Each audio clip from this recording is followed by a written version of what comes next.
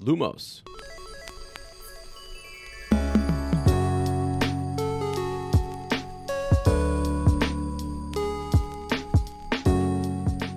Hello, friends. Welcome back to Shell Cottage Radio. I'm your host, Ezra, a.k.a. Bill, also known as Sir Ezra the Watchful, History of Magic Professor, the Flannel Wizard, obviously yours truly, me. Please welcome your lovely design witch, the fascination of fourth year, my wonderful co-host, and yours, Lottie, a.k.a. Fleur. Einen wunderschönen guten Tag. We're so happy that you're here. Come on in, make yourself at home in our beautiful little cottage on the outskirts of Tinworth. This is episode number 78 of Shell Cottage Radio, and this week we talk about Chapter 21 of Harry Potter and the Prisoner of Azkaban, Hermione's Secret. Hermione.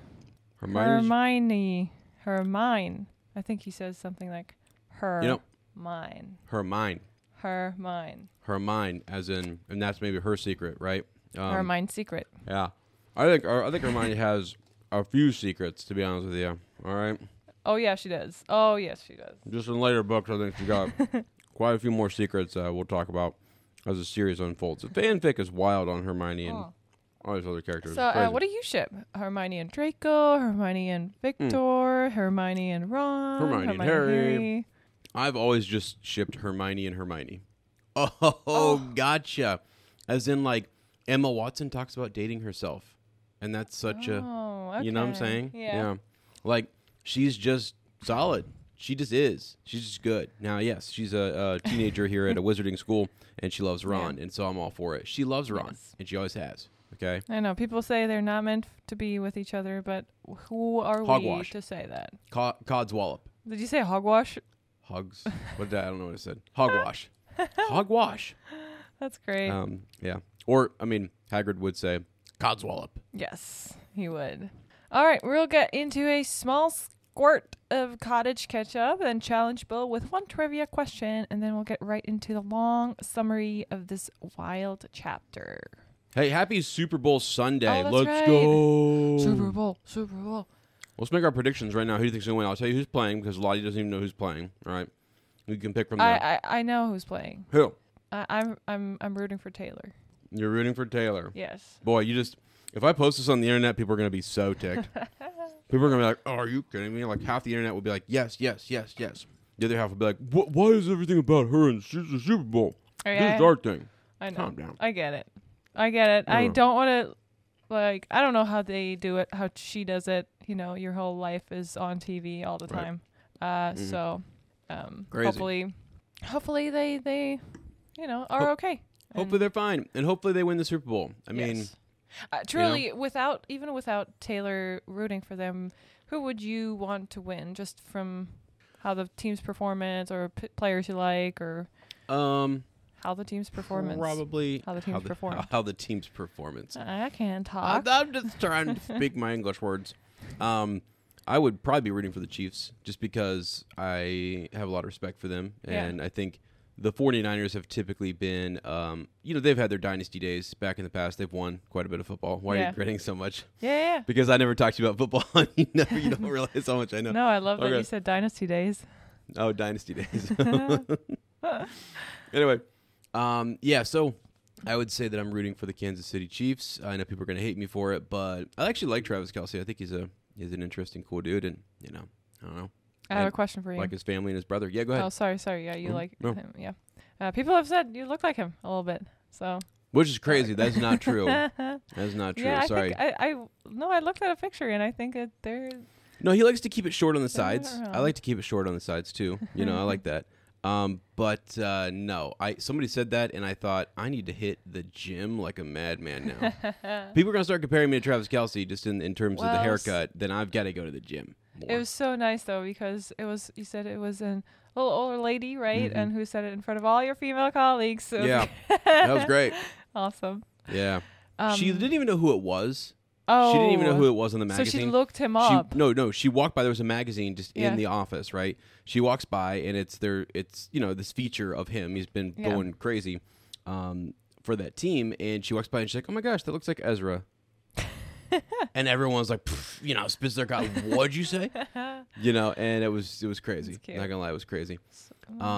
So, anyways, but then I thought, oh, hey, maybe Lottie's got that T-Swift vibe going, so. Oh, that's, back in the day. When we'll just be that. Blonde curls, and Taylor also had blonde curls, and she's almost my age, and I'm tall, she's tall. Like, people here in the United States, I didn't even know who she was, and they, I have like, hi, Taylor. Awesome stories with a mailman who thought I'm Taylor Swift, and some girls taking a picture with me, and another exchange student from France, Mimi, bless her heart, she's like, she had a really good camera back in the day. I'm gonna shoot some pictures of you. You look like Taylor Swift, and I had no clue what was going on. That's hilarious. I think that's hilarious. Yeah, I think I should try one day, like, grow my hair out even more, and then have the bangs, and then have like little curls around it. Dye it the same as hers. Yeah.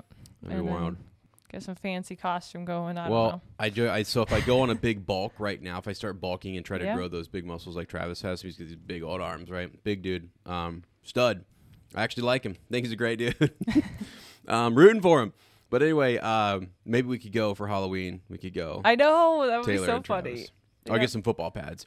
If I don't have the muscles yet, I'll get the pads on, so that way it looks like I'm. We should do 2 different outfits. Like, go to one party as a Harry Potter themed or Star Wars themed couple, and then the other one we go as Travis and Taylor, or at school or something. I know tons of people are going to be doing that, so too, it's just like we'll have to get the hair right. Let's hope. Yeah. Anyway, so Super Bowl Sunday. Yeah. I had a question for you. Do you think there was a similar celeb status when Ginny Potter was playing and Harry Potter was in the stands rooting for his wife? Oh my gosh, probably. And everyone was like going crazy over the fact that Mr. Harry Potter is in the stands watching his wife. Crazy. Play Quidditch.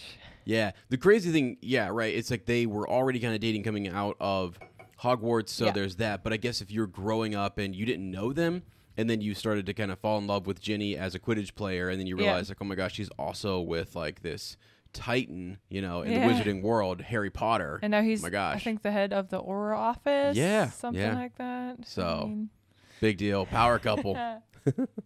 Yes, they are. It's fun. Actually, we did a really cool poll over on our YouTube page where we went over power couple. I got it right here. Let me see who's leading. Yeah, who's leading? Because we basically, we had a couple of questions. Yeah, what were the different questions? Because you had power couple in Harry Potter, power couple in Harry Potter. Who's the, what did I say? So best power couple in Harry Potter. Fantastic Beasts. Yep. Which right now leading that is actually Dumbledore and Grindelwald. Let's go. Wow. In second place is Jacob and Queenie, and then Newt and Tina are in third, but they're our favorites. Most underrated couple in Harry Potter. Tell us. Fleur and Bill, baby. Yeah. Let's go.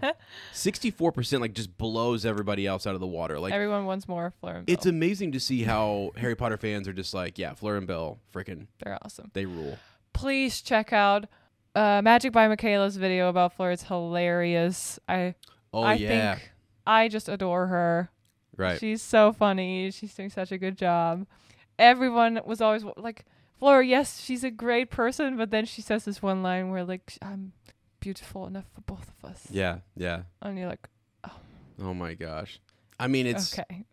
true. So, and but she plays it off so well. So, go follow Michaela. Mm-hmm. You probably already have, but. See, now my Fleur is too humble to say that, but I'll go ahead and say it for our little relationship power couple right here, that she's carrying the good looks. So appreciate you. Stop. Appreciate you. You're a handsome man. So. Okay. So that was. Let's talk about something. Okay. Best power couple in Harry Potter. Best power couple. Best.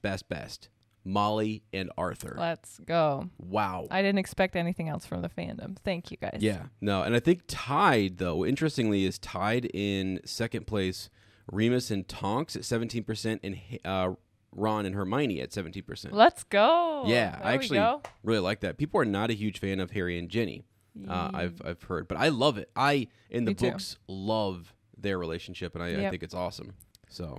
Well, people think Hermione and Harry belong together, but I would disagree. No. Mm-hmm. They're besties. Sorry. Out on that. I mean, she loves Ron. Yep. She's, that's been hinted at the whole time. Mm-hmm. So, Yes. Anyway. And let us know before we dive into trivia training, who was another underrated couple that was kind of unexpected that people voted for them. Oh, another underrated couple? Let me see here. So, oh my gosh. Okay, well, so Fleur and Belle were the underrated, most rated underrated couple at 64%. And then at 15% is actually Narcissa and Lucius. Yes. But then followed by them is Vernon and Petunia. They were, I put them up there and I was like, we'll see if someone clicks, if someone actually says. But they are arguing all the crazy stuff they're going through, and never once has Vernon complained to Petunia, this is your nephew, you brought this into my life. Never once. We don't see that one. I mean, we don't really know what happens behind closed doors, Right. Here we go. Petunia was all for Vernon moving the family to the middle of nowhere if it means that Harry can be unhappy. Well, I think they meant to say, I was thinking, I was reading that as like Vernon could be happy. But, there people got pretty mean in there about the Dursleys. People do. I mean, the Dursleys, they're horrible people, but they give them credit for being, like, as a couple, right? What they go through and how strong their relationship is. I like their house. I like their house. I like their backyard. I like their hedge line. I think it looks good. You know what I mean? So, goals. In German, people will call it, they're such Spieße. I don't even know what that would be. Like someone who's so typical. They have their typical house, tree, job. Everything's super typical. I like that. Yeah. I like it. Let's go. Nothing outside the norm. I also like the Burrow. They want to be the most normal people in the world, right? Right. I also like the Burrow, so I like a mix and match. But at the same time, I mean, I don't know. I don't know. I think that's maybe why I defend Vernon and Petunia sometimes when we started this podcast, is because I was just like, I don't know. If you get rid of all the other stuff, I just think I have neighbors. So I saw these two neighbors who were all about, like, they looked like Uncle Vernon and Aunt Petunia, like straight up, and just delightful, very nice, pleasant, but very normal, very just like into the normal things that everyone else is in the know on, and reading their paper out on their back porch, doing their thing, and then mowing grass and trimming the hedge line. And like they and my dad like kept up their yards pristine. Oh yeah. It was like if my dad was mowing, then Uncle Vernon across the street was mowing. Vice versa. Yeah. He'd be like, I gotta get out there and mow. Like, that's awesome. It was wild. So I mean, yes, your dad's backyard looks tippy toppy all the time. Yeah. Love it. He's crazy. Okay. Well, moving on. Let's get some training done. Oh yeah. As you can see, I have one question for today, and there is some choices, so you don't have to know the answer from a memory. Okay. What's memory? Okay, question. What is the full name of the author of The Monster Book of Monsters, a textbook required for the Care of Magical Creatures class in Harry's 3rd year at Hogwarts? Is it A, Edwardus Lima, B, Quentin Trimble, C, Libacious Borage? Libacious? Probably Libacious. Sorry if I mispronounce them. A, Edwardus Lima, Quentin Trimble, or C, Libacious Borage?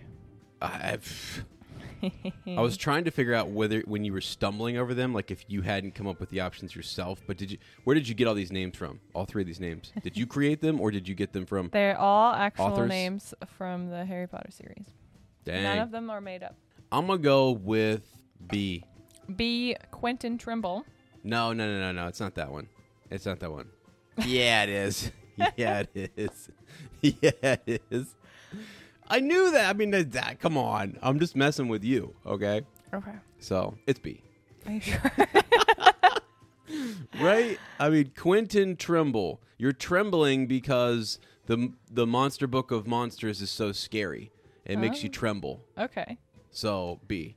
Yeah, I mean, sounds plausible. But it's wrong. What's the first? This is the A. It's A. It's A. Gosh, dang. I knew it was A. Edwardus Lima. He wrote the Monster Book of Monsters. Quentin Trimble is mentioned in the series as the author of The Dark Forces, A Guide to Self-Protection. Whoa. And this was the textbook they got for the 1st year. Okay. So that was a textbook that Quirrell put on the list. Nice. Okay. And Libacious Borich is also an author of... How do you spell libacious? Libatus. Is that how you say his name? Libacious? Yeah. Libacious? Libacious. Libacious? Maybe. I think so, yeah. He wrote several potions books, including I'm turning it to Professor. What's going on, Flem? What's going on? Including advanced potion making and magical drafts and potions. You know, some people might have thought what I just said right there was really mean. I'm totally just kidding, by the way. Oh, so Libacious, he wrote advanced potion making. He was not as good as Professor Snape, obviously, because his recipes didn't include all the good tips and tricks. So you remember when we were up at Catawba? We were up at Catawba Island, and we met with I don't know if I should say her name. It doesn't matter. We know her as Joan. Yeah. Or Joan, right? We actually oh my gosh. So not sorry. What sorry, if that Joan. was what if she wrote in? What if that's her? We actually don't know. Anyway, sorry. We would probably know. No, but we were up there and we were meeting with some of you're from that area kind of essentially. I kind of say you have family up there in Port Clinton in that area. I do. And Former host family. We go up there from time to time. Beautiful place. We get to go up there to Kelly's Island. What else is it? Putin Bay. Putin Bay is up there, just off the coast of Catawba or Port Clinton. You know. Yes. So we're up there, and we're like going over to visit this individual, member of the church from your host mom family, just meeting, and she lives in a really nice spot. Great, and wonderful house. I think we were even recruiting my dad to maybe work on the deck out front and everything. And she asked us to come in and have some libations, right? Some libation. You remember that?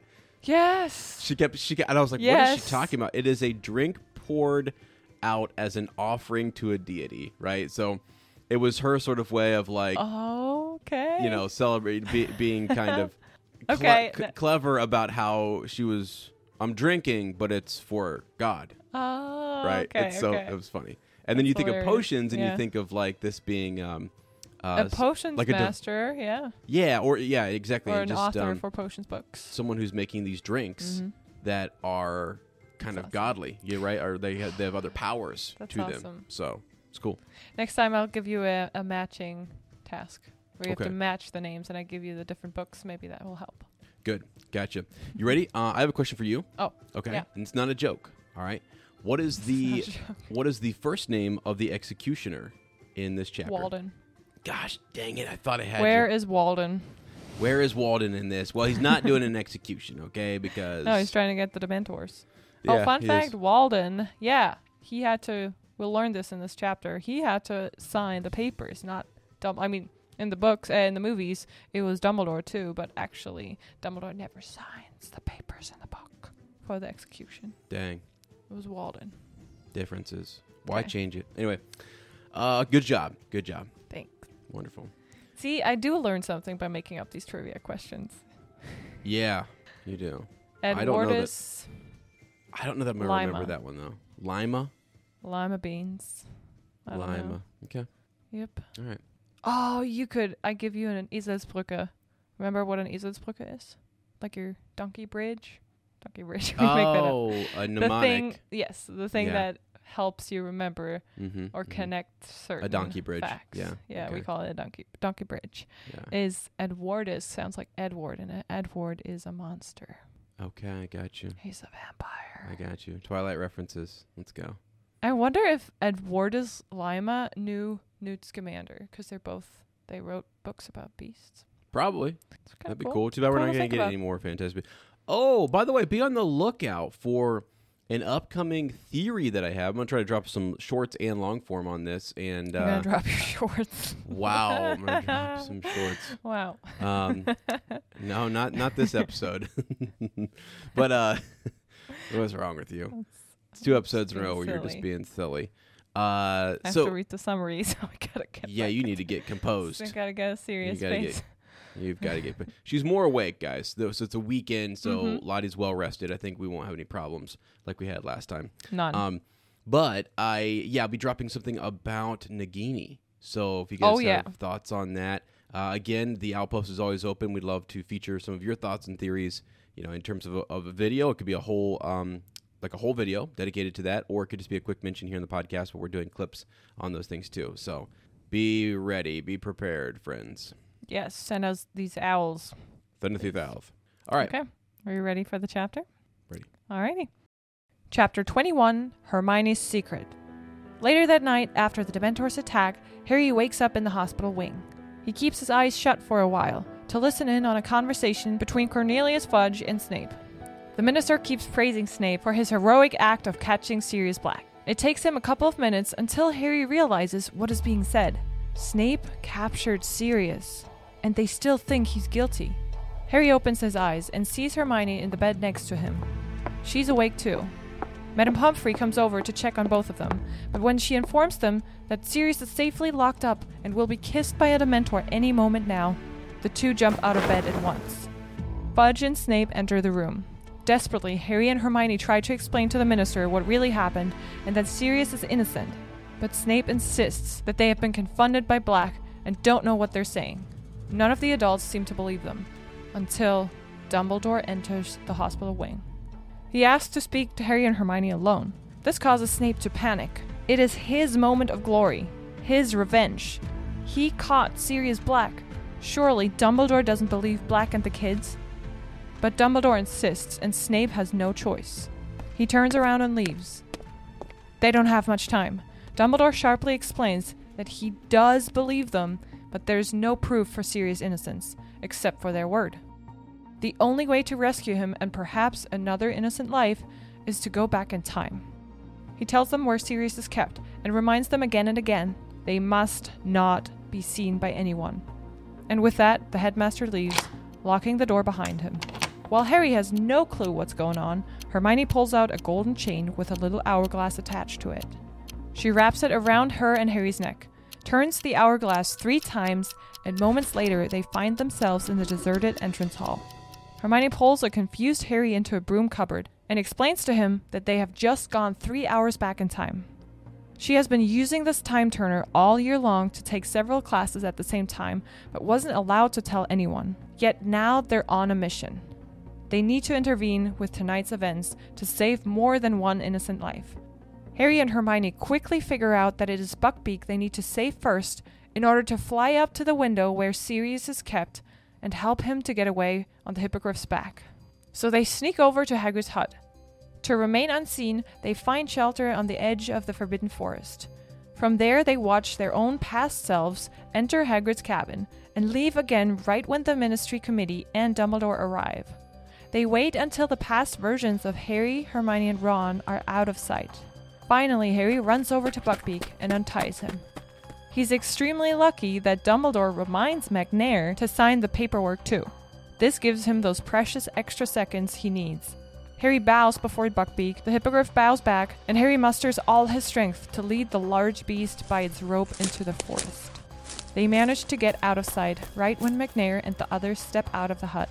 Yet they can still hear the executioner swinging his axe into the fence out of fury, Hagrid's happy sobs, and Dumbledore's amused voice. A moment later, the adults have all gone back inside, and Buckbeak, Harry, and Hermione are left in silence. The 3 move along the edge of the dark forest, closer to the Whomping Willow, until they find a spot from where they can watch the events unseen. Like a movie playing in front of them, they watch first themselves enter the tunnel under the willow, then Lupin, and finally Snape. They have to be on guard constantly. Harry almost gets seen by a tipsy Hagrid when he attempts to go out and grab the invisibility cloak before Snape can reach it. Thankfully, Hermione pulls him back. She knows they can't mess this up. They must not be seen by anyone. Now, the two just have to wait for their past selves to come back out from the tunnel. They sit down for a moment, and Hermione shares a concern with Harry, something she doesn't quite understand. How come the hundreds of Dementors had let go of them and Sirius earlier? What drove them away? Harry admits that even though it sounds crazy, he thinks it was his dad he saw on the other side of the lake, casting an enormous Patronus in the form of an animal that saved them. Hermione's face saddens, but she's being honest with Harry and tells him that this unfortunately can't be true. Harry is deep in thought, and the two don't talk much for a good hour until they spot their past selves emerge from the Whomping Willow. It was incredibly hard for Harry to stay put, watch the events unfold again, and not do anything about it. Once more, they witness Professor Lupin transform into a werewolf. Suddenly, Harry realizes they have to move, right now, because he remembers Werewolf Lupin will come running towards them any second now. So they sprint back to Hagrid's hut and seek refuge inside the now deserted cabin. But minutes later, Harry decides to go back out. He needs to keep an eye on what's happening down by the lake, and he secretly hopes to catch a glimpse of whoever had cast the Patronus. Hiding behind a bush, right by the water, he can see himself, Sirius, and Hermione on the other side collapsing one by one. He waits and waits, but no one's coming to their rescue. And then, it finally clicks. Harry jumps out from the bush, and with the confidence that he's already done before, he conjures a bright, powerful Patronus in the shape of a stag. The beautiful, luminant animal chases the Dementors away, and when it returns to Harry, he recognizes who his Patronus is. It is Prongs, his father's animagus. The Patronus disappears, and Hermione comes running toward Harry, terrified about how much Harry had interfered with the past. At the same time, she's extremely impressed with the power of Harry's corporeal Patronus. Before they can discuss it any further, though, they watch Snape show up at the scene. The potions master captures Sirius and makes the unconscious bodies of Harry, Hermione, and Ron float alongside him. This way, he moves all four of them up to the castle. Harry and Hermione get ready because they know it's almost time.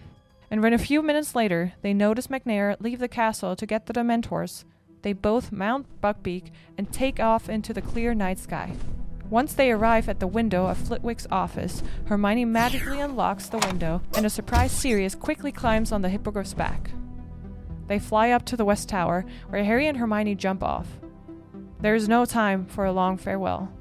Sirius is still in shock over their bravery and unable to fully express his gratitude. He just assures Harry that they will see each other again. With that, he and Buckbeak take flight, and soon their figures become smaller and smaller until they vanish into the darkness of the night sky.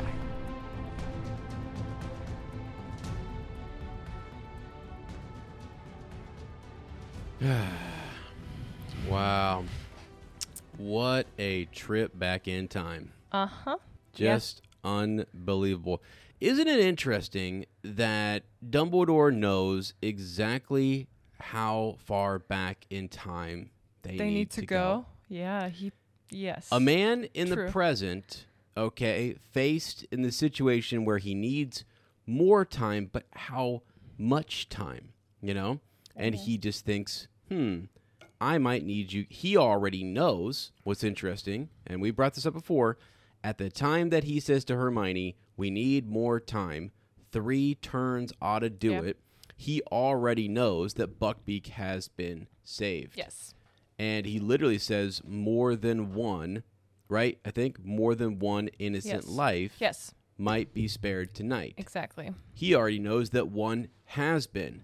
So the theory out there and the idea is that Dumbledore basically saw the evidence of time travel. Yes. Right? As he's there, he somehow started to notice it. Like magic leaves traces. Yep. And so in a sense, this time travel bit with time turners, it does also have a charm. It has a charm on the time turner that limits it to a certain amount of time that you can go back and take back and reclaim. Yeah. So he is able to sense that power, essentially, as he's in Hagrid's hut, and makes the decision to stall for more time. Oh, you mean by reminding McNair to I think so. Sign? I think so. I think he does. Yeah, it he might be seem like a picky, like, we all got to make sure that everyone signs who needs to sign type of person. Uh-huh. But he's like... Right. He needs to say something. Yeah. Just the right... in this chapter, Harry says it gave him the few precious seconds that he needed to make the escape. Yeah. Right? And so that is done because of... And what gave those seconds to him was Dumbledore's actions. Yes. So if you want to call it, it's just too much of a coincidence to say that's what happened. And then afterwards, some people will argue that Dumbledore just saw the evidence of time travel after maybe Buckbeak was saved. I believe he saw evidence of it on the way down. He also knows that he has a time traveling student, and probably has been noticing evidence of that, or like sort of residual magic or whatever in Hogwarts, because Hermione is doing this and she's trusted to do it, right? Very few students are. So it's an interesting thing they've petitioned for. He's the headmaster. He needs to keep a close eye on all these things. That's actually his job at the end of the day, right? Lord Voldemort's not back yet. So he's still running his school and preparing Harry and his friends. So I just think it's cool. I think it's really cool that he knows exactly the time to send them back to. Yes. To make sure that Buckbeak is good. Because, he's lining all that up in his mind. So. Yeah, I like that you said he probably already knows that. I mean, he knows that Buckbeak is safe because back in time, Buckbeak was already gone. When they came out the cabin, he's gone. McNair was mad. They went back in. He and Hagrid had a brandy. So he knows Buckbeak is safe. That means but he still needs to go on tell Harry and Hermione, because otherwise they never go back in time and save Buckbeak. Right. But I think he doesn't know yet if they actually succeed in rescuing Sirius. Because that's why he says, it's interesting, we all think he says more than one innocent life.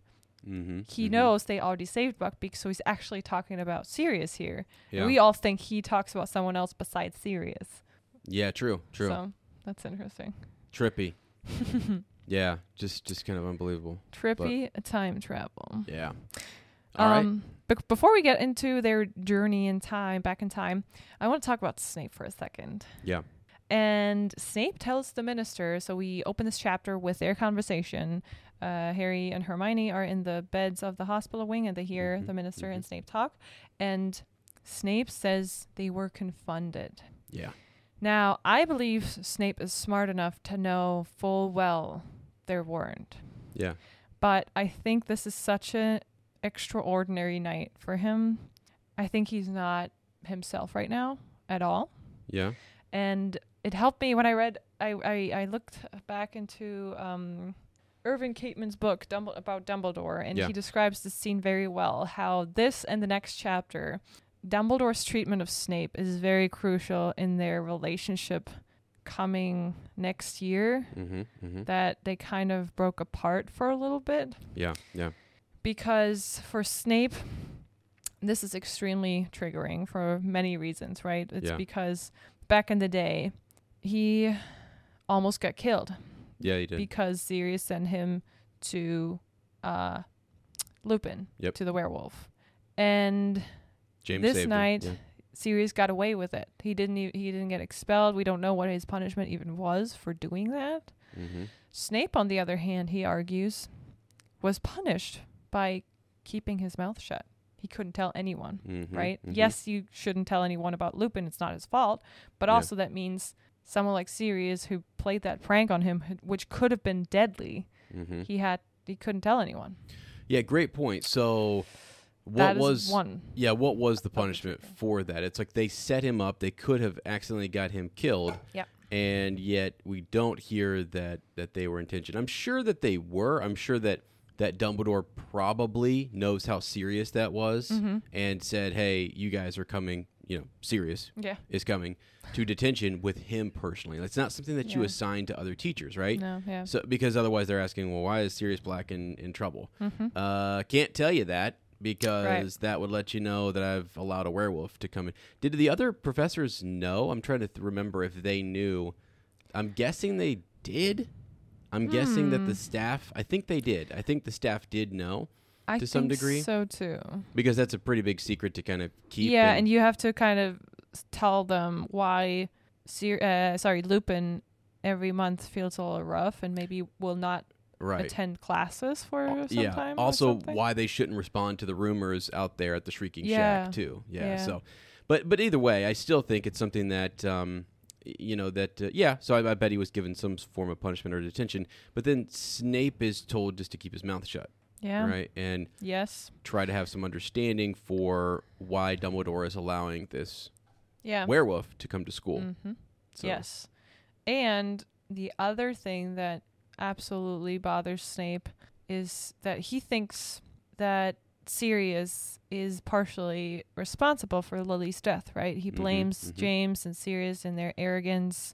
Yep. And then obviously Sirius for telling on the Potters that they're responsible. And I think it's one way for him to kind of brush off his own responsibility and kind of find someone to blame other than him, because he has that inside of himself. He blames himself. He was the one who actually told Voldemort about the prophecy. You know, if I saw something, we were thinking about this, kind of an interesting thing, right? So I did a short recently about Sectum Sempra. And so Harry dabbles with dark magic, and he uses a dark curse and almost gets someone killed, Draco. Yeah. Snape saves him, and he saves Harry from that guilt that he would have in terms of Draco's death, right? Yeah. There is no one to save Snape from the guilt that he feels and that's why maybe in this chapter he is trying to blame Sirius Black more, like, hey, we had this protection set up. Yes. You know, Dumbledore was protecting things. You messed it up. Yeah. Like, yes, I dabbled and I tried to make it right, and ultimately it failed. Harry, and it failed in terms of, like, he lost people that he loved. Yeah. And Harry dabbles, and there is no, Snape saves him from having to face the same guilt. Yeah. Guilty conscience of losing someone like that he had to face. You know, does that make sense? Yes. Yeah. So. We heard that in Laurie Kim's book about Snape. Awesome. There we go. Yes. Yeah. That's where we got it from, the Sectum Sempra thing. It really blew my mind when she talked about it like this, because there's something that Snape mumbles that we can't really hear, but you can kind of put your own interpretation into it. And he was in charge of Draco. He was his protector that year. And there might be more than we give Snape credit for. Yeah. Yeah. In terms of protecting, like, his protective feelings for Draco. Right. Yeah. So anyway, just to your point about Sirius Black, though, it's like, because he felt like he was taking all the right steps to make amends for telling the prophecy and for doing all those different things. He's helping Dumbledore. Revenge. He's turned a double agent, all that kind of stuff, whatever it takes. And he's really trying to protect Lily Potter now. He's on that side. And to him, it feels like Sirius messed this up. And now, Dumbledore, you're still going to believe this guy. Yeah. He tried to get me killed. He messed up everything with and actually what he believes right now is that Sirius is the one who betrayed them. Exactly. Right? Yeah. And so he's like, that drives him insane. Really, in his mind, he is the good guy who came forward and said, I messed up. I'm sorry. Here's what's going on. And in his eyes, he sees Sirius as the person who betrayed everyone and literally is evil, and is what the whole wizarding community believes, that he is like Voldemort's number 2 guy, right? Number 1 guy, whatever. And so that is, it's bothersome for him, and he just can't let it go. And then now to see, up until this point, Dumbledore thought the same thing. Literally, Dumbledore goes in, and people believe that he uses legitimacy to read Sirius Black's mind and to ascertain that he is telling the truth. He comes in, he hears the kids, same thing. He in a moment just boom. He doesn't even have to think about it. He can just peek in there. They're little kids. He can tell if they're telling the truth or not, and they are. And so I think it's serious. Because Dumbledore, he can also tell if somebody's confronted or not.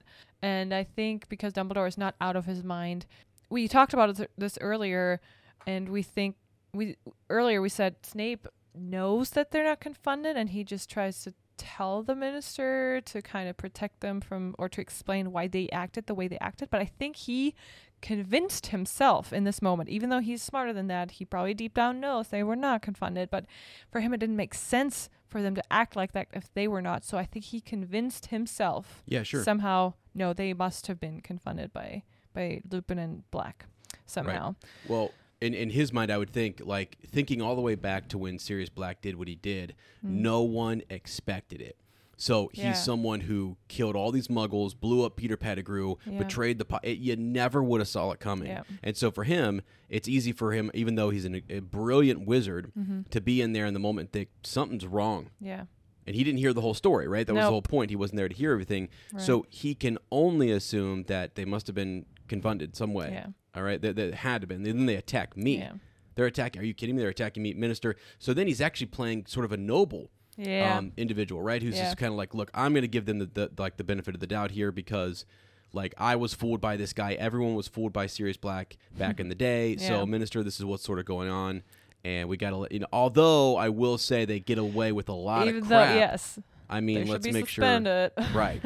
I try to treat him like any other student. Cough, cough. Yeah. That's what he says.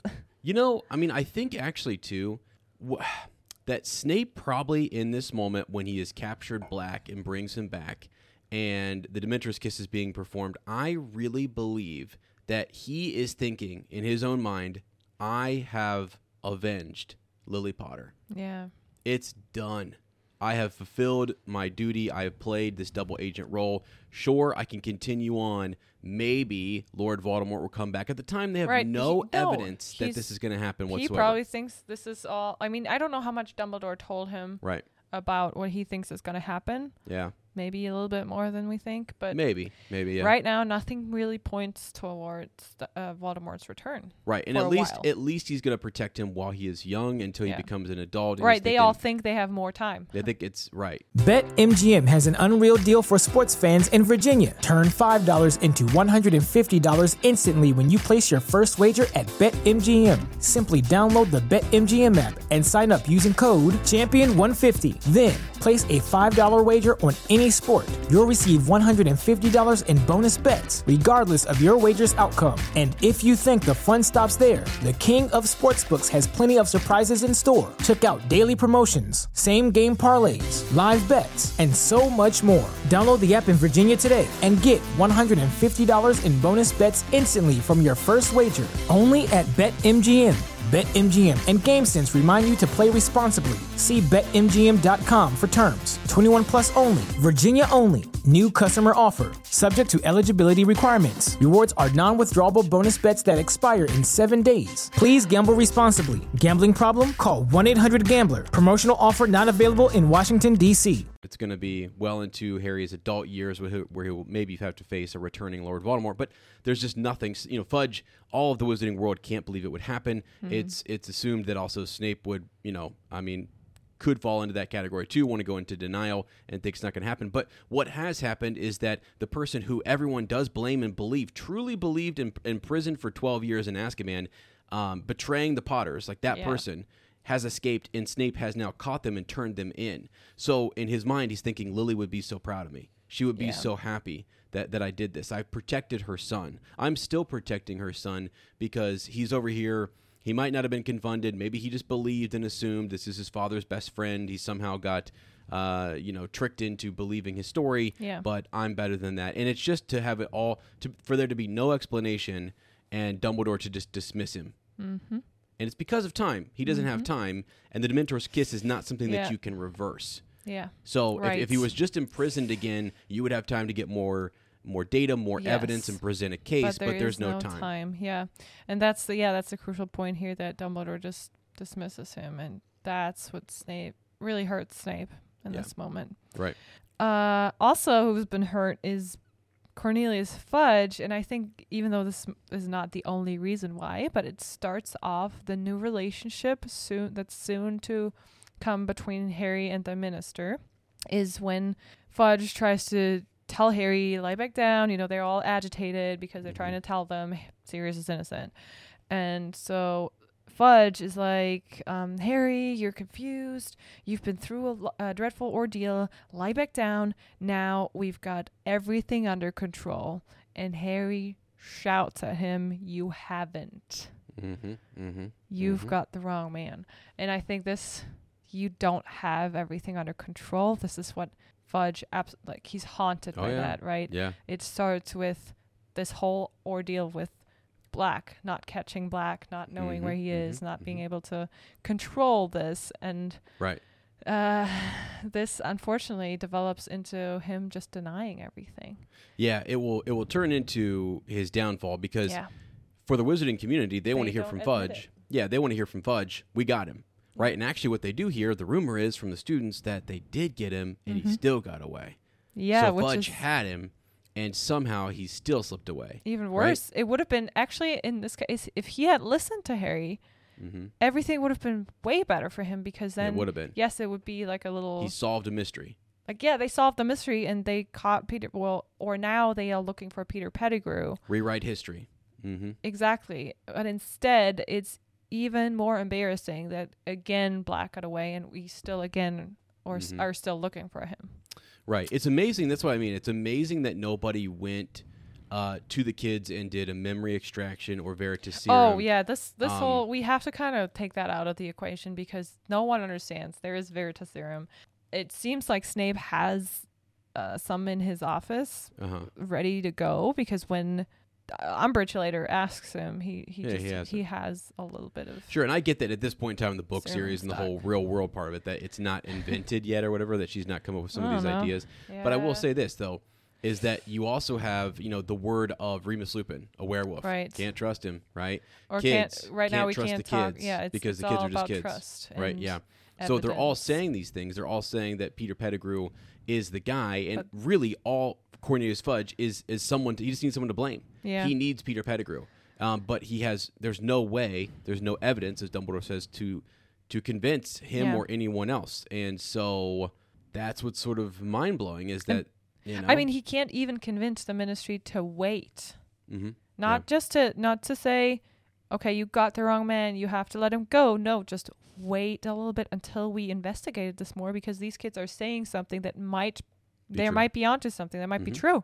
We don't know. So just postpone the kiss and just lock him up again. Well, they might argue, well, we locked him up once, it didn't work.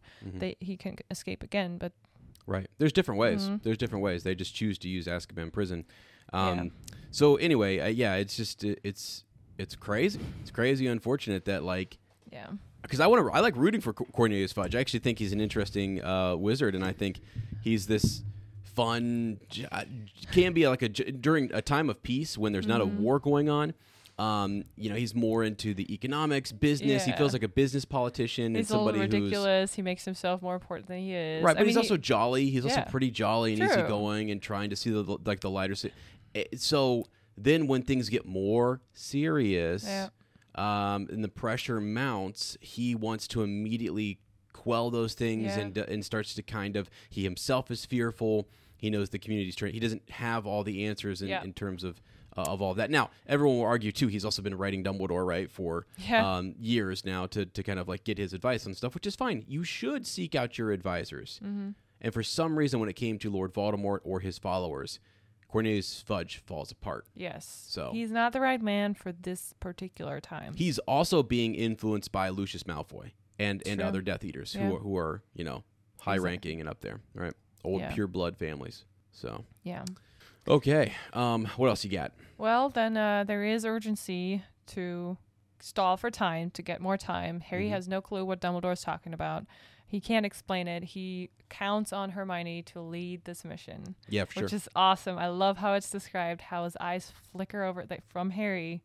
He says, we need more time, and his eyes flicker over to Hermione. Hermione. Yeah. You know exactly what I'm talking about. Uh-huh. You lead this mission now. It is your time. It is your time to shine even more. Right. It's awesome. It's actually epic. Yeah. And she's a little boss. Yeah. She's an absolute boss. She just goes out there. She needs a second to get her panic out of the way. Right, yeah. And then, now I know what you're talking. Normally she's so fast, but now she needs a second. And then once she knows, she's locked in. She knows where to go. She knows what to do. And she also is very good at, once they get into this moment, she's like, okay, explaining things to Harry, keeping them safe, keeping them outside of interference or violating laws of time and stuff like that. She's doing all those different things. She knows how serious this is. She does. And then she'll turn to Harry, though, and say, what do you think? She also knows he's a leader, and she, being a good leader, will turn to him and say, okay, need your advice here. How's the best way to accomplish this? Should we skirt along the Forbidden Forest?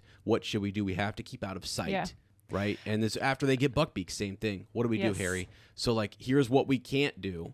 Right, here are the parameters we need that you can operate in, but what can we do? And it's just amazing. It's just so well written, and she does such a great job, and she is just clutch. I love that that they go on this adventure, just the two of them. Yeah. Because last year it was Ron and Harry, right? Hermione couldn't help. Hermione was knocked out. Yeah. Now it's Ron who can't help. True. So they have to function in different constellations as a team. Yeah. It's great. Yeah. And in both scenarios, Harry ends up alone in a crucial moment where he has to. I mean, where Harry steps up. Yeah. In both moments. So we're gonna get to this in a second here. But what's interesting in the book, and I really don't remember this, and I have no idea how really, it leaves me scratching my head a little bit because she turns the time turner 3 times and they travel back in time but also in place. So in the movie we see them in the hospital wing, and it's actually very well done how the people around them just sped up, go backwards, right. Like you actually get the feeling of in a few seconds you travel back in time, but they're still in the hospital wing in the same room, and it's just deserted, and they have to go from there. Whereas in the book it's closet. Let me read this. Yeah. So it's very different. Hermione turns the hourglass over 3 times and the dark ward dissolves. Harry had the sensation that he was flying very fast, backward. A blur of colors and shapes rushed past him. His ears were pounding. He tried to yell but couldn't hear his own voice. And then he felt solid ground beneath his feet, and everything came into focus again.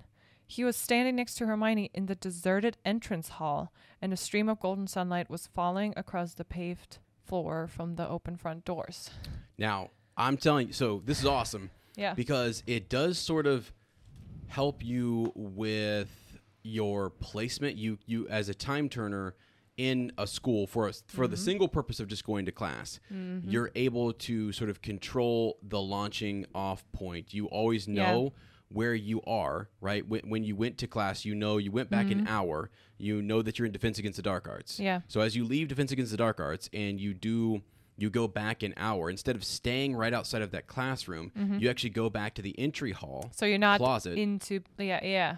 Right, exactly. So that way you're not catching yourself coming into Defense Against the Dark Arts, right? Yeah. So as you're coming in to the classroom, right? And then when you come back out, if you go back in time 1 hour, you might see yourself coming into that classroom. So that would be a problem. So instead, in the book, the way it works is that we're going to go back an hour, and actually instead of just going back in time, we're going to move in location down to the Great Hall, the entry hall. Yeah. And it looks like you're in a closet. I mean, right? It looks like you got to step out of a closet. So anybody walking by there is like, Hermione is like doing a quick wardrobe change here. I know. I think so. My theory how it works is, like you said, Hermione has to be extremely careful who's seeing her when she travels in time, right? It says you can't be seen by anyone. Well, you can't really do that if you go to a class full of students and a teacher. Sure.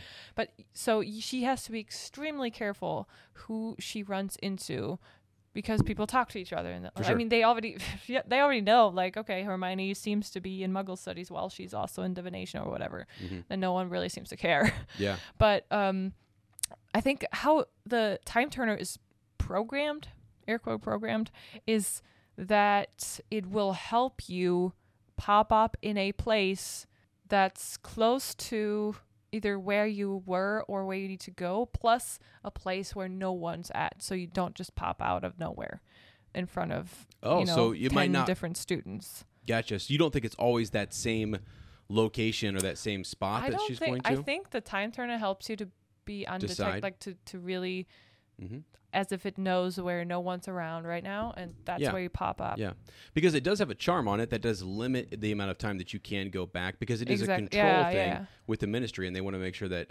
that it is top secret, right? And she's trustworthy. So that would make sense too if she's in Defense Against the Dark Arts and she's thinking, I want to go back an hour in time. Maybe she has to be intentional in her mind and think, I want to go back. I think you can give it a direction, right? But the time turner helps you, because you don't really know back in time where there was a place where no one's around. So the time turner kind of helps you with that, but you can give it a gentle direction. That's where I want to go. It would almost need like Marauder map access. Yeah. To know kind of where things are. It could be a similar kind of magic that they use. Yeah, that'd be crazy, because we know that exists, and it's actually in this very book where we learn about the Marauder's map and the time turner together. So those two pieces of magic, that's cool to think that it would just be able to pop you in and out. Or I wonder what J.K. Rowling thinks about that, though. Is it really? Yeah. Is it just the same closet that she goes to? Is there a designated spot where time turners? Because maybe there's more than one time turner at school, right? And do they all just sort of pop in and out of that same closet? Would that be a problem? Or would there be like a small room where each of them is sort of like, hey, hi, how's it going? Yeah. And like Percy's also traveling back in time. She's traveling back in time to hit their classes, and they're in this designated room, and then they're off and running to their next class. Well, right? It doesn't seem like they don't pop up in the closet, but actually she pulls him into the closet. the entrance hall. And then Harry is so confused that she's like, come in here. She pulls him into the closet and explains everything to him. And then they hear, and she also knows they're on their way, like their past selves are on their way down to Hagrid's hut. So she knows they're going to come by any minute. So they go into the closet, listen, they hear themselves. That's interesting, though, is that it that's why I think it's just a designated spot. And because it almost puts her in the path of her former self. True, but what happens? Wouldn't you think if that was just how it works, that Hermione would have been seen by people just... Yeah. I think right now when Dumbledore is saying you somewhere. can't be seen, he really just means like we're doing something illegal. Yeah. Right? When you're using the time turner legally, I don't think it matters that like she left her classmates up in the Defense Against the Dark Arts room and she went back an hour in time to a different set of students. And right, but then she materializes in the middle of the room. Yeah, I mean that's why I'm saying like there needs to be a private spot like where, because she would all of a sudden they would turn and she would just be gone, right? So she also is like taking that out, stepping over to the side and then turning it. So is she always leaving Ron and Hermione and ducking into a room or a closet? Like you know what I'm saying? So they would just turn around and she'd be gone. Can she just what if someone was walking behind Ron and Harry and they see Hermione just vanish? Yeah. You know what I'm saying? They would, yeah. So she has to go somewhere. She has to go somewhere. Yeah. And I don't know. But interesting, though. Careful. I never thought about the fact that she's moving in location as well as time, too. So that's definitely new. Different. And then, the two just go on their mission, and they are successful rescuing Buckbeak because, thankfully, Dumbledore stalls for time a little bit. Yep. And by the way, I'm going to say something about that later. I love how Buckbeak acts and is described in this chapter.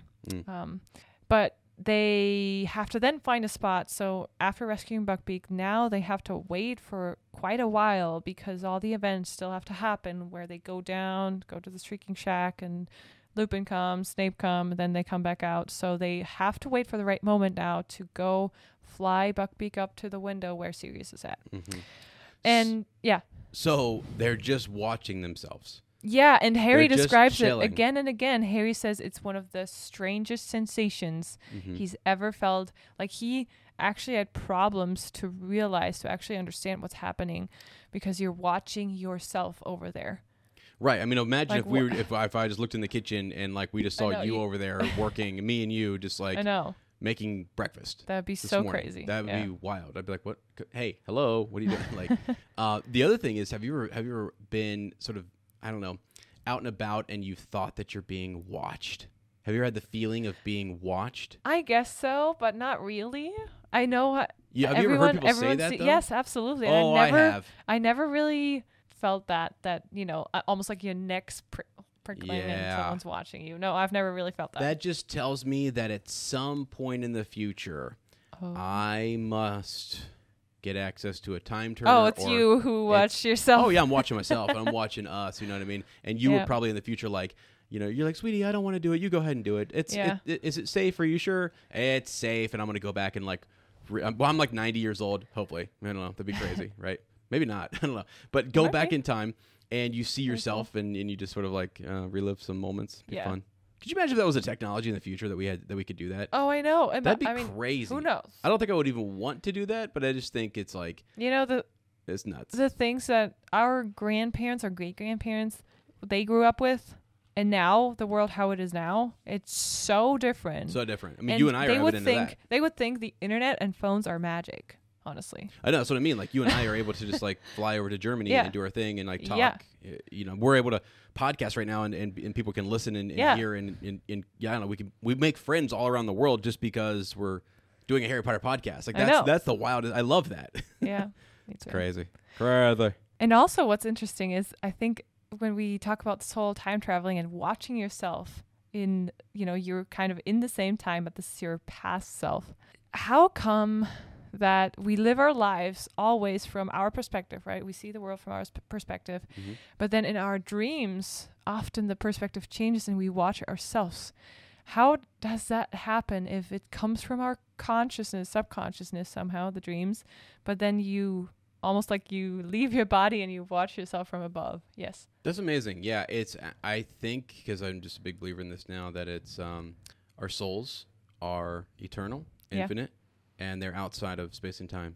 Yeah. And when we sleep, I think, it's like this dream realm that we're in. That's a really interesting one. I think it's like, I don't know, because I've seen stuff that's so weird, right? And that it's stuff in the future, it's stuff in the past. It's just sort of crazy. Yeah.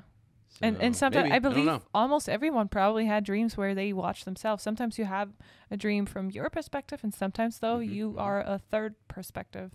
Yeah, and sometimes you are the snake. Yeah, sometimes you are. Professor, I was the snake. It was me. Sorry. I just thought of something, but I'm not going to say it here. Oh, inappropriate. Well, I thought of something earlier, by the way. It's been burning inside of me. I was going to save it for the end, but when you were reading, you were talking about Harry waking up unconscious, right, in the hospital wing. Yeah. And you said that Hermione also woke up in the bed next to him. Oh, not in the bed next to him, but in the bed. In the bed next to him. Yeah, and I was like, oh my gosh. Oh, I know. Then later, and then she pulls him in the closet. I was like, stop! I can't. I know. Go back and listen. And if you see the video version, I'm grinning. You can see when I start to grin on my face because I'm just sort of like, hold it together. I know. I held it together too. Okay? Don't be inappropriate. Yep. And we were talking earlier about relationships and Harry and power couples. Everyone's rooting for Harry and Hermione. Oh my God, there was evidence for it, guys. Like, trust me, J.K. Rowling was setting it up. And I was like, what? Mm-hmm. Sorry. Anyway, just thought it was funny. And back to being serious. All right. Well, yeah. What do you got? Harry almost got seen a couple of times, but especially this moment when he thinks about, what could he change? And he is way more, because he's not experienced with time travel, he has way more things he wants to do. And Hermione reminds him, no, this is not our mission. We can't do that. We can't be seen. You got to be really careful. We only have to save Sirius. We can't change anything else. You can't catch Peter. How are you supposed to find a rat in the dark? Right. And Harry has to learn that. Right. And the reason why, sorry, I know you have a point. Go for it. Go. Sorry. Okay. Go for it. So he almost went out and took the invisibility cloak before Snape could get to the Whomping Willow and get it. Yeah. So, but the theory is he can't do that because already back then there's already them time traveling in that moment because they are in that time right now.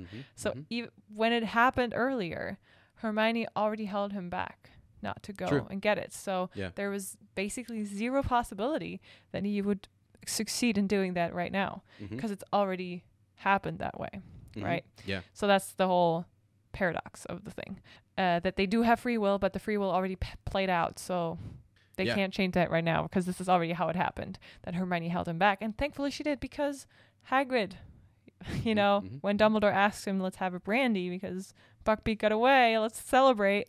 Right. So Hagrid was a little tipsy and going up to the castle, and he would have seen Harry. Right. So, for example, like we've always said, if they had have actually seen Buckbeak be executed, then there was no way to ever save Buckbeak. Exactly. If it happens in the first timeline or the timeline, right, it has to stay self-consistent. Yeah. So if there's no evidence that it did happen or didn't happen, then, yes. right? So. You heard us before. If you've listened to episodes before, you know what we're talking about, hopefully. Or not. Maybe you're confused. Maybe you're talking about, what the heck? So, like, Dumbledore cannot... Dumbledore influences the past, but it's because he's already done it, and it was already done by them, and he just saw it, and he was telling them to do it in the future, and they go back and do it, and it's just freaking nuts. Yeah. Why can they save Sirius? Well, because in their timeline, he has not yet been... Had they had waited till the Dementor's kiss happened, they could never have changed it. No. That's what Dumbledore knows, and that's why it's so urgent. Right. That's why that's the way J.K. Rowling sort of set this up. She looked for a time travel principle where there would not be there would be closed loops. Right, they couldn't go crazy with all the other events. You can't create other timelines and things like that. That's why the Cursed Child is so crazy. is that they actually then do all of a open sudden up. they can. Yeah. Yeah, they open up a different form of time travel where you can go back in time as far back as you want and change something that is already happened. You can't. Yeah. So the self-consistency principle is what sort of guides time travel in The Prisoner of Azkaban. Has to be consistent. Right. Yeah. So, okay. Okay, so we know that Harry did not go out, and Snape does find the invisibility cloak, and everything happens at the Shaking Shack, and they're just sitting there. Hermione shares with Harry that she's always been wondering for the 2 hours, 3 hours, she's been wondering how did the Dementors, what drove them away? Why did they survive this, or why are they not all, or at least Sirius, why have they not been kissed by a Dementor? And everyone passed out, no one knows, but Harry shares the thought with her, I think it was my dad. Yep. And I don't know how I would have reacted if one of my best friends shared that with me. And since they know they're in the wizarding world, they know there's things they can't explain, but Hermione, she's almost like concerned that Harry has false hopes. Yeah, you know, for sure. I think about this. If somebody says that they've seen something, a ghost or a spirit, or they've had an experience that is supernatural, a lot of people, their initial thing is like, "What? Are you serious? You're what? Are you deranged?" Yeah. I mean, they go to insulting and they just can't. Me, and I think sometimes people have, because you don't want to. Oh, it's such a fine line. You don't want to entertain someone who truly is and who does have some mental issues and disabilities or things that are kind of going on, and you don't want to sort of feed that. I get that. Right. But at the same time, I'm also like, I am not going to say it doesn't exist. If there's somebody, if somebody says that they saw something that is just unexplainable, right? I mean, you saw it. I'm okay, open, we can't I'm explain open. it right now, Yeah. but you saw what you saw, Right. and she even says like maybe was he a ghost? Right. She starts Which to kind of is wonder. a possibility. If we know that people exist as in ghost form after they have passed. But Harry says no, he didn't look like one. Right. And they kind of have to leave it at that though, because they see themselves come back out, and they don't solve the mystery here just yet. Yeah. And when they realize, and this is kind of interesting, I love how they played it out in the movie. It was very clever to have Hermione howl and influence it that way a little bit, and because what would be what would be a clever way to turn Lupin around and away from the kid, drive him away from the kids, in the movie, but that's not how it happened in the book. I think it was because Sirius attacked him, he just ran away, and then they have to move because he just darts towards the forest. That's where they are. So they go back to Hagrid's cabin, actually, because no one's there. Hagrid went up to the castle, and they arrive there. It's super cute. Buckbeak like curls up in front of the fire. He's tired, and Harry's like, "No, I gotta go. I gotta," like he says, "I gotta keep track of the events," but also he secretly hopes maybe I can see my dad out there. And for him, it's like, well, all of like Peter came back, even though everyone thought he was dead. Right. Sirius was there. Remus was there. All the Marauders were there. Is it possible? Why is it so impossible that maybe his dad too, like the last of the Marauders, also would show up? And the cool thing is, he did. And this made me very emotional yesterday to think about how beautiful this is. The symbolism of Harry thinks he sees his dad, but then he realizes it was me. But then it was also his dad through him, because Harry conjures up his Patronus. And first of all, I thought, what memory did he use to conjure up this powerful Patronus in this moment? Was it just the memory of himself doing it? Like the realization it was me? Yeah. And did that make him so happy? We don't know. He never talks about it. And then when his Patronus comes back, he realizes it's prongs. And it's really like, Patronus means protector, and it's him, prongs, who protects Harry from within. He's inside Harry, right? It's the whole Lion King theme. He's in here. He's always with you. He's inside of you. Yeah, it's like really like those people never leave us because they are inside of us. They are who shaped our lives, and I just think it's so cool how Harry it's his power from inside, but it's also his dad who helps him and who comes out in the form of the Patronus. Yep, for sure. So. You know, and I think even too, when you're first reading this series, like we've talked about, you wonder, as you said, Pettigrew's back, Sirius is there, Remus is there, we're missing one Marauder. All that Harry has really heard, and he just knows his parents were killed. He doesn't really have all the details. Like, did they find his father's body? Or was there evidence of the Avada Kedavra curse? No one ever talks about that. And so you start to wonder, did he? Yeah. Could he have actually been alive? When you're first reading this, you would start to scratch your head and go backwards and think, is there a type of magic we just don't know yet? Yeah, and there is a couple we learn about later, right? Like the resurrection stone. The ghosts appear, or the spirits appear. Then there's ghosts. There's portraits. There's different ways to communicate with your, with your loved ones who have passed. Yeah, in Goblet of Fire, all of the when the wand cores connect and the wand connection. Their spirits return. So to speak with the dead. At that point, he's speaking with his parents, and Dumbledore is like, wow. That is some powerful stuff. Yeah. What are you talking about? That's very, very, very hard, ancient, powerful magic.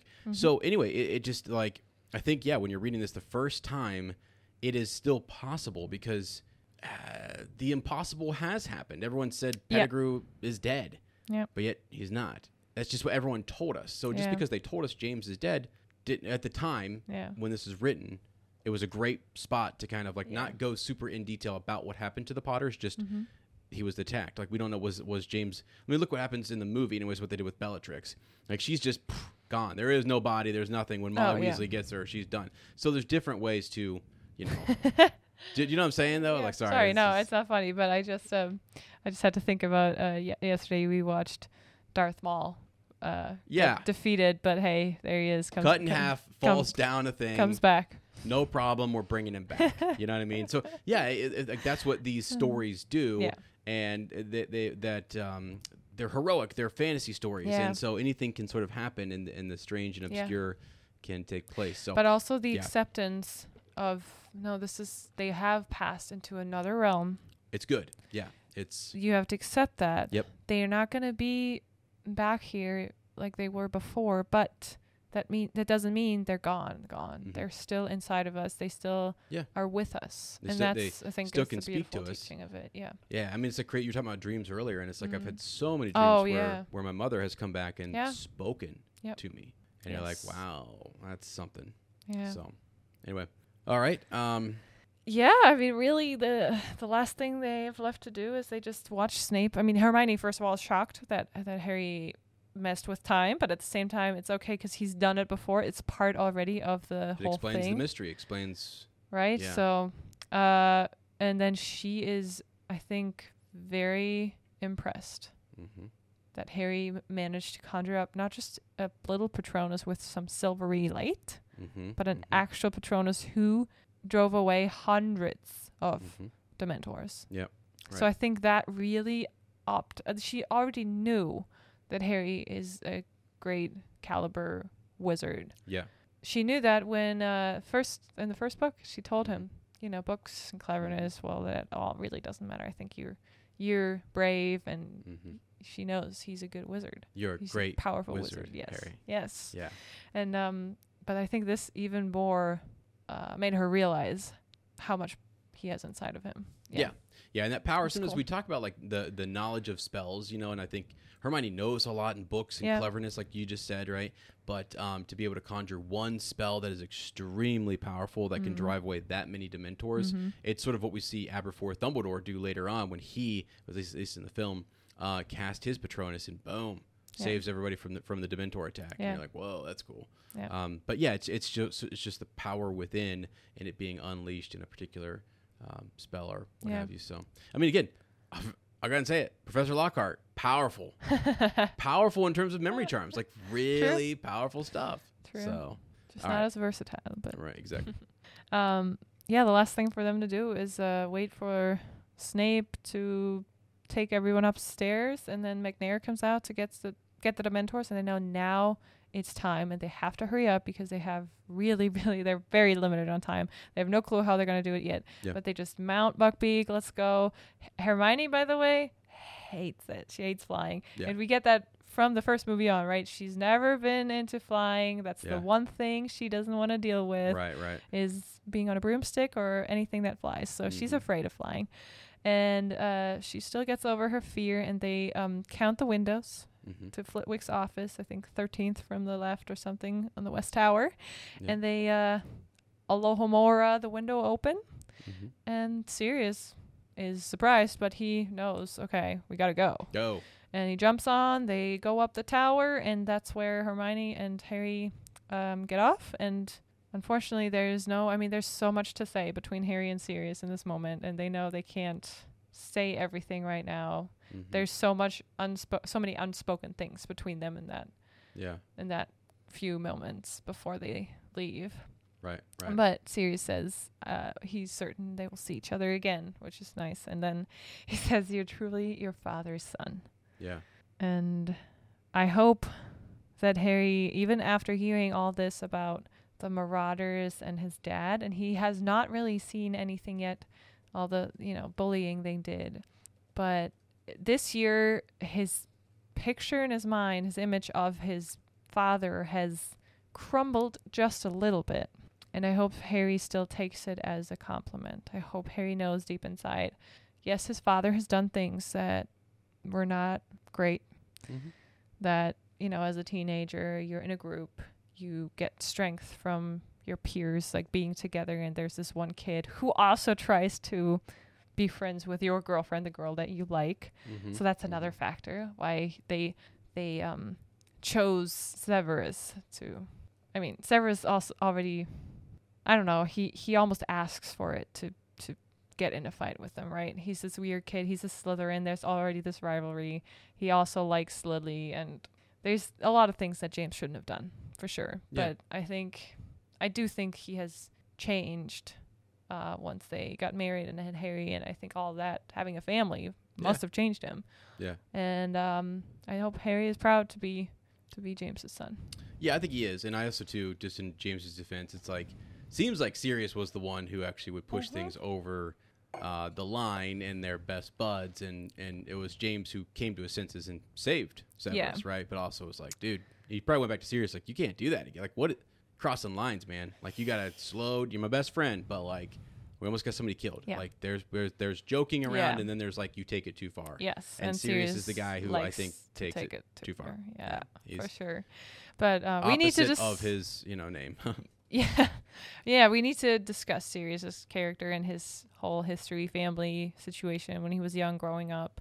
Terrible, right? I mean, he left home and kind of lived with his best friend because he had nowhere else to go. So right, crazy, but yeah, crazy chapter. Good chapter though, great chapter. Great chapter. Can't believe this all happened in just one chapter. Whoops, I got rid of the doc. Because it feels like it's such a big part of the movie, the last part there, when they relive everything. Yeah. But cool stuff with time turning, and we do save Sirius, and this is great. We'll be able to dive into his character arc more and all the different backstory between the Marauders and Snape and everything that's going to be coming. We're going to put that kind of on hold though for Goblet of Fire. We'll get back to that in the Order of the Phoenix and Half-Blood Prince when we really get into all the different memories and stuff. We just need to go. It's kind of weird when you think about all the different story, the plot lines, and all the connections and stuff. It's sort of like, hey, we're just going to take Goblet of Fire and we're just going to go nuts. Goblet of Fire just goes crazy. So we still have one more chapter to come to finish off of the Prisoner of Azkaban. But I cannot wait for Goblet of Fire because it's just so different. I know. And it's so like what? It just expands the world, right? It's this huge world. We see wizards from other countries. Yeah. I can't wait. It's awesome. I love the Quidditch World Cup because it never lived. The movie definitely doesn't live up to the book, so I can't wait to get into the whole. Yeah, I love the movie, but it just doesn't. I love the movie because I love the book, but then I know that's why people also hate the movie because they're like, I love the book and it doesn't live up. So yeah, where's the Quidditch match? Yeah, it's like what? Anyway, all right. Well, friends, thank you guys so much. Again, happy Super Bowl Sunday. It's probably going to hear this on Wednesday, so let us know if we got it right. Chiefs win. Calling that one, and I think they win by about 10 points. So you guys let me know how I. Did you travel in time? You guys let me know. Did you just come back and tell us? I actually just wrote down I want to do some investigation after this. Like, when were time turners created, and were they created as a weapon against Grindelwald? Possibly, where they created. Oh, you think they didn't exist during his time? And they might not. I don't know. I haven't looked into any of the research on it or anything. I'm just going to go do some research myself and see, because what Grindelwald is using during that time is, what was it called? The starts with a QU, but the little fantastic beast that he uses to see. Oh, Quillen. A Quillen. Thank you. He uses to see forward, right? True. Yeah. It helped him to see the future somehow, to do some divination stuff. And Dumbledore had to do things at random, right? He had to use that was trippy how they combated. That was interesting. Him. So you wonder if there might not be a device that comes out of all of this, some invention or something that Dumbledore might use. I've always wondered, like, what are all the things that he did to circumvent Grindelwald? Even though he had the Elder Wand. Grindelwald has the Elder Wand. How does Dumbledore beat him? Is it just on straight skill? Like, Dumbledore's just better than the Elder Wand? I mean, that would be awesome. But we've not really seen that duel actually happen, right? He's not been apprehended. So, sorry, Fantastic Beast is just on my mind, and I thought with the time turn, I've made a note in here to go back and check those things out before we get too deep into the series. Friends, again, this is the moment of the show where if you have anything you want to send us in to read, please do so. We'd love to read that, and we're checking the email daily, so that's florandbill@gmail.com, or messages. We actually have a few comments that are really good on the YouTube channel. I think we're going to start pulling those and featuring some of those because they're just fascinating. I cover a wide range of topics on the extended edition, and people's comments are sometimes like paragraphs long. I know, it's great. And they get the discussion going. It's wonderful. And things we've never thought about. So please keep doing that. It's so fun to read. Yeah. And the polls, actually, is another great spot where people go in there and they have great conversations. So, all right, friends. Well, that's all for this week. Thanks for tuning into Shell Cottage Radio 94.7 COZY. We hope that you'll join us in the future. We do thoroughly enjoy meeting new positive Potter people that don't behave like babbling, bumbling bands of baboons.